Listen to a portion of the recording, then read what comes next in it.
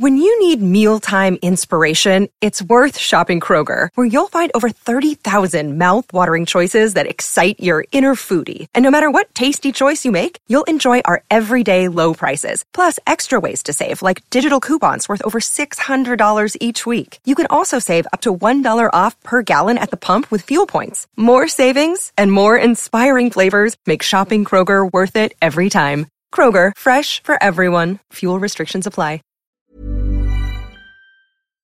Imagine your father had more than one wife. I don't think it's right.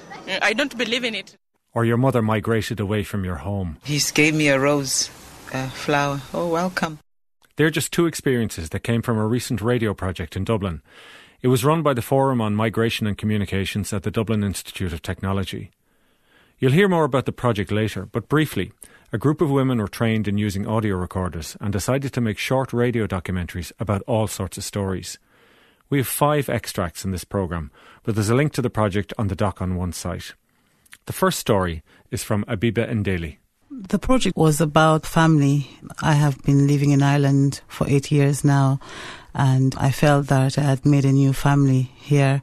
So what better story to talk about my neighbours who welcomed me.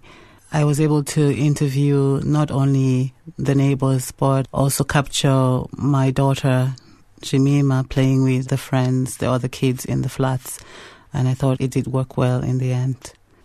2 of the neighbours I interviewed were Geraldine Kelly, who lives on the top balcony, and Rita Cochran, who lives 2 doors down. If your child got sick late hours at night or anything and you needed to knock on neighbours for some medicine, or a car to bring it to the hospital or to ring for an ambulance or anything, I mean, they would open the door gracefully to you. I would do the same for my neighbours. The same as in if you're running short, like you're in the middle of cooking your dinner and you discovered that you were short of an ingredient, you can knock in. I mean, that's just the way of the flats, I think. As I said, a big community, and it's still alive in our complex anyway. I can remember running to you for onions. Yeah, I do. Terrible. Did I give them to you? Of course. I was agreeably shocked by the genuine interest of my neighbours, wanting to get to know me better.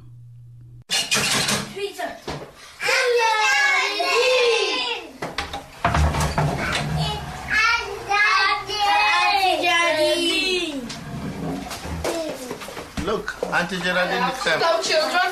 Hello, Geraldine. I have your dinner? Yes. Good girl. Let me see you eat it all up.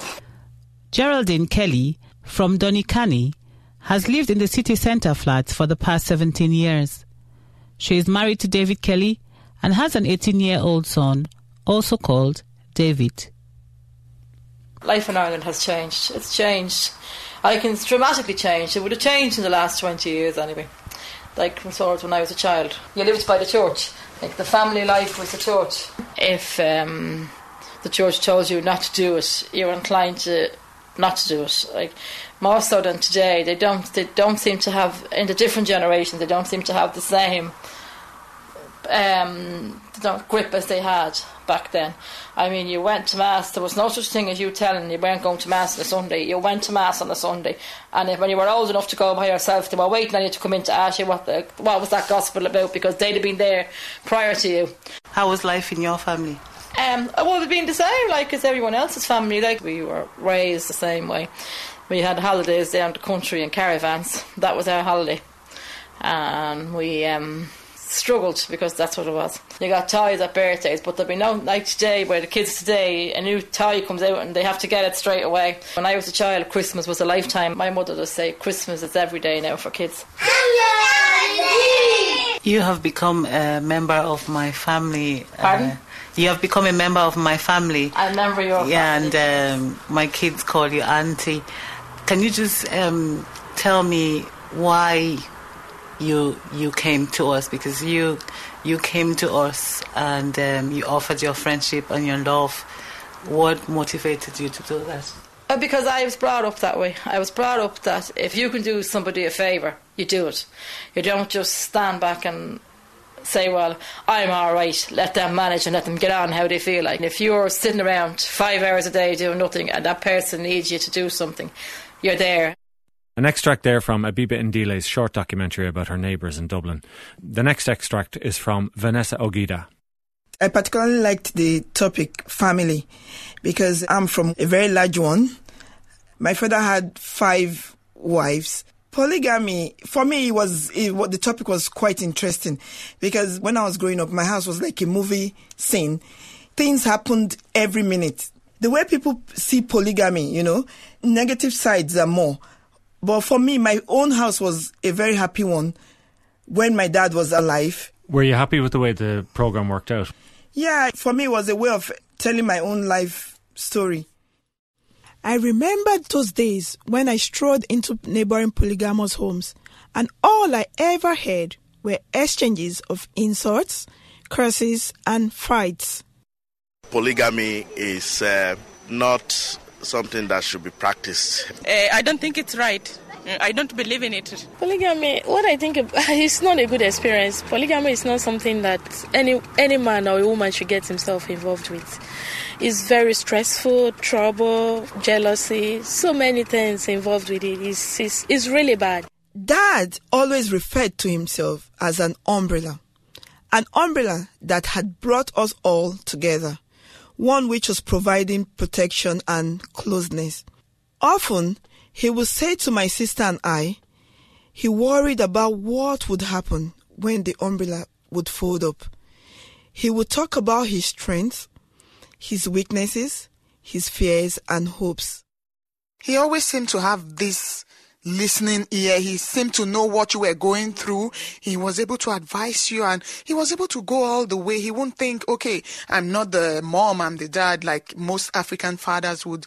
He would just leave whatever he was doing and come out to you to tell us stories of not really experiencing the kind of big family life and the kind of love that he wanted from his father. And I think all that he missed, he put into his own family. He really was a big heart and he pulled us all together. I think Dad was the reason why polygamy worked at all. He had such a big, big heart.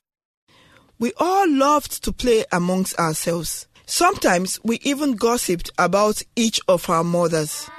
There was trust. Happy we shall be.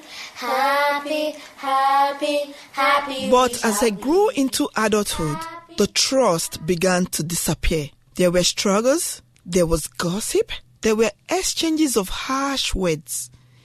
These were often more protracted than ever envisaged. Things began to fall apart. The differences could no longer be sorted out amicably. My beloved father's fears had sadly now become reality. The umbrella had indeed folded. It was our culture and we were meant to believe that it would make us better people, but now I don't think it made me a better person. I don't think it influenced my way of thinking now at all. Rather, I think it put some kind of hurt inside of me that's still healing now. Every time I think of polygamy, I think of that. I think if you have a heart like that, and if you could live forever, polygamy would be good. But since those things are never the same, polygamy comes in with a big, big question mark. In my father's house, in my father's house, in my father's house, there are many mansions there. In my father's house, there's love. An extract from Vanessa Ogida's documentary about polygamy. Vanessa is from Nigeria, as is the maker of the next piece, Loretta Ibusonu. She lives in Balbriggan, and in her documentary, she managed to link the sounds of the North Dublin coast with a story about an event in Nigeria which first brought that country to the attention of many Irish people. By the seaside, I am in our family home in Onitsha, my mother's place. I heard stories when I was a child. Not written, but passed down orally from generation to generation, on the steps of moonlit porches, and besides dying fires in my Sierra Leonean grandmother's kitchen. My grandmother was Mary Jane Coker.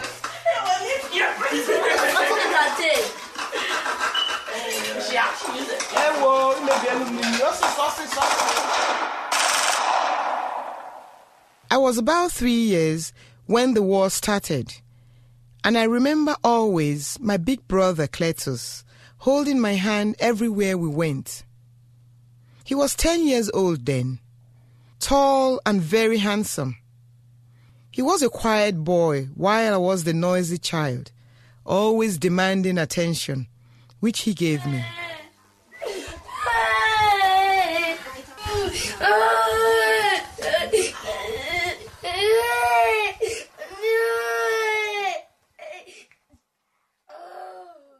Now I would like to tell you about my mother's travails during the Biafran War as an African Igbo woman, struggling to survive that dangerous and destructive war.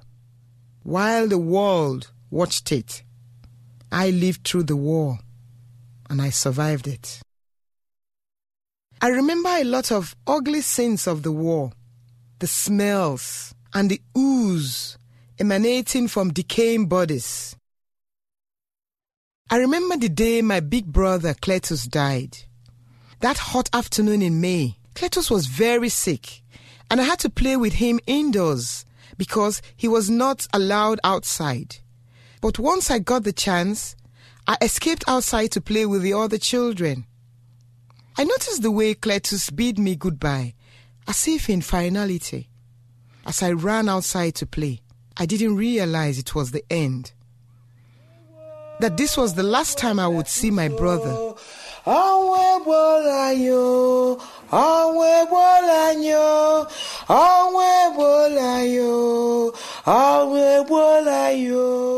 remember the wailing and the crying in my home as I ran back from my play place. I was confused. I could not understand what was happening. I only realized later that Cletus had died because of inadequate medical attention due to the war. My mother spoke many Nigerian languages, including Edo fluently. Ko, koyo, ibiakayo, woyehe. And this helped us to survive during the war because when we were interrogated at the border posts by the federal troops, it was her skill that saved us from being captured as Igbos. My mother had within her a rare strength that sustained not only my brothers and sisters and all the family, but all those who sought her advice and leaned upon her wisdom. I remember seeing her and all the young women disguise their looks in order to cross the border to safety, to avoid being raped during the war. Now I can hear my mother saying, "What in heaven's name is this, Loretta? Please remember you are Mama Clet's daughter. I order you to calm down." But her voice of joy and laughter, her unending strength and constant wisdom remained part of all those who knew and loved her well. Sleep in peace, Mama Cleth, for your great-grandson, Harvey, is an Irish boy. His mother is from Ranelagh in Dublin. Harvey looks so much like Cleth. I remember my mother begging to be shown her dead son's grave, but this was not allowed as it is regarded as taboo in Igbo culture to see the grave of your child. She never saw Cleth's grave. Never. Kachifo! Good night. Kachifo! Good night. Kachifo. Loretta Ibusuno, with an extract there from her documentary about the Biafran War in Nigeria. You're listening to a series of extracts from documentaries made by the Forum on Migration and Communications as part of a recent radio training course. The next documentary maker is Gladys Atsenokai. My story follows my journey as an immigrant in Ireland, my struggles as a mother and the challenges of postnatal depression, particularly as an African woman in Ireland. Why is that an issue?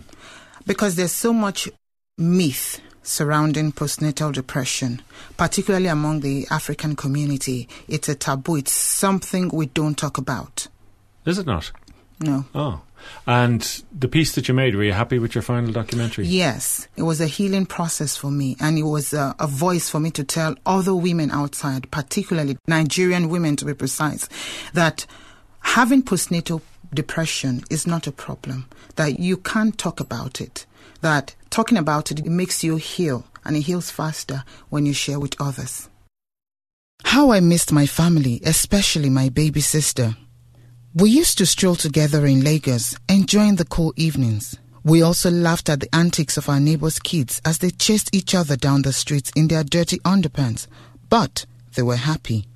The local drunk also provided a much-needed entertainment after a hard day at work. He seemed to be always drunk. Some say he deliberately got drunk to annoy his wife, who was also the neighborhood gossip. Ours was a small community of mostly low-income families, but the love bond was strong, despite the level of poverty. Neighbors watched out for each other. You could drop in for dinner without prior invitation and not be considered a nuisance. We celebrated the births together and mourned the loss of a loved one as a family. It was truly a community filled with love. Surprisingly, I missed the hustle and bustle of Lagos, the commercial nerve center of Nigeria. The traffic was always chaotic, but I loved it. The madness was part of the fabric of the city.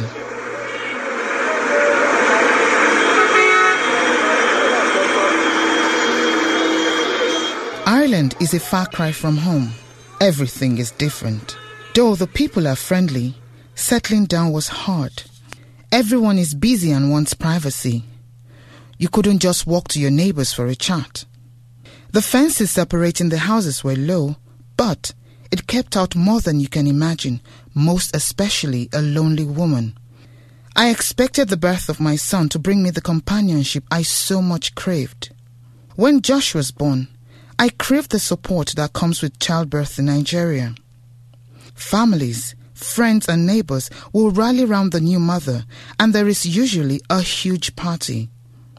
The only visitors I got were from the nurses making the usual medical rounds. I felt horrible for taking out my frustration on an innocent child. I blamed him for all the problems in the world. My full-blown figure, stretch marks, unemployment, including the war in Iraq. The guilt only made matters worse. What kind of a mother will resent her own child? I asked myself. No woman will want to have a bad relationship with a child. Something must have triggered it off. So it depends on individual, how you see that situation and what brought about that situation. If it is something that is connected to the child, then the woman should seek help. It is unusual for a Nigerian woman to come out and say she's depressed or has postnatal depression. It is plain unacceptable. Our society is deeply rooted in traditional and cultural values, not unlike the way Ireland was years ago. I decided to speak with two other Nigerian mothers, Beauty Olufude and Precious Benson, who shed more light on what it means to be depressed in our culture. When you complain about being, depressed after giving birth to your child, people will not want to look into what caused it. They just conclude and everyone becomes judgmental and rigid. Usually we don't talk about it. We don't even want people to know about it. It could be an embarrassing issue, not only for the mother, for the immediate family and for the whole family. So it's things that they cover up. I remember my first scan and listening to the baby's heartbeat. I feared coping on my own. Many times I broke down and cried in public, to the utter shock of onlookers and dismay of my friends. But I couldn't share my problem with anyone out of guilt, shame, and fear of being labelled an unfit parent. I was terrified I'd lose my child. We look at childbearing as a thing that should give you joy. And so when you now have a woman coming to a place of depression after birth, he's not taken lightly. Josh is 3 years old now and so adorable. It's not been easy, but I have learned to embrace the challenges and beauty of being a mother. Ireland has also opened a world of opportunities for me to be all I dreamed of, given the chance. I encourage new mothers that there is no shame in being overwhelmed with your new bundle, but to reach out to friends and share your concerns. An extract there from Gladys Atsanokai's documentary on postnatal depression.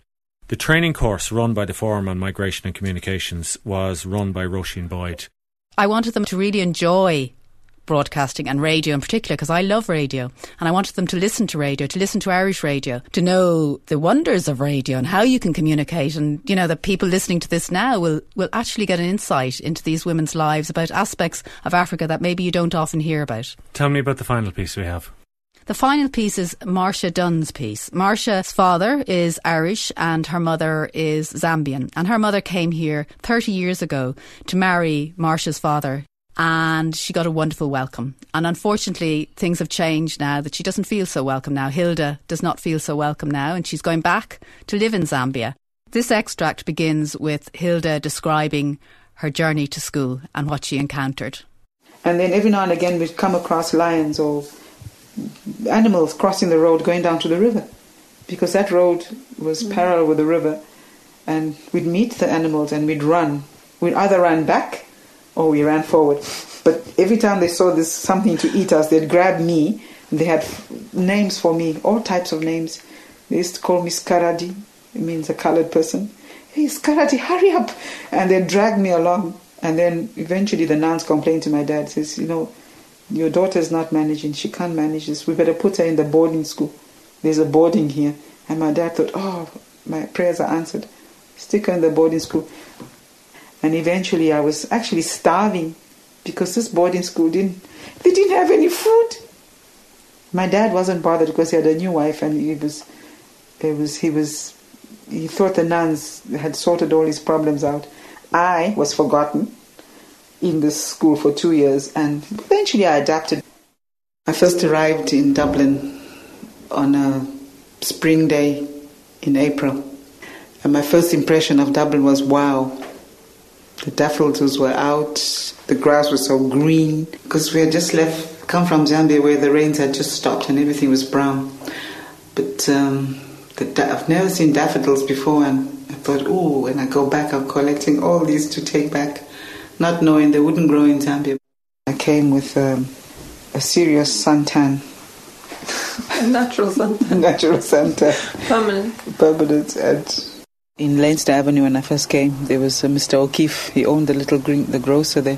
When we went in there with my mother-in-law, she took me there to introduce me, I suppose, to the shop. He gave me a rose flower. Oh, welcome.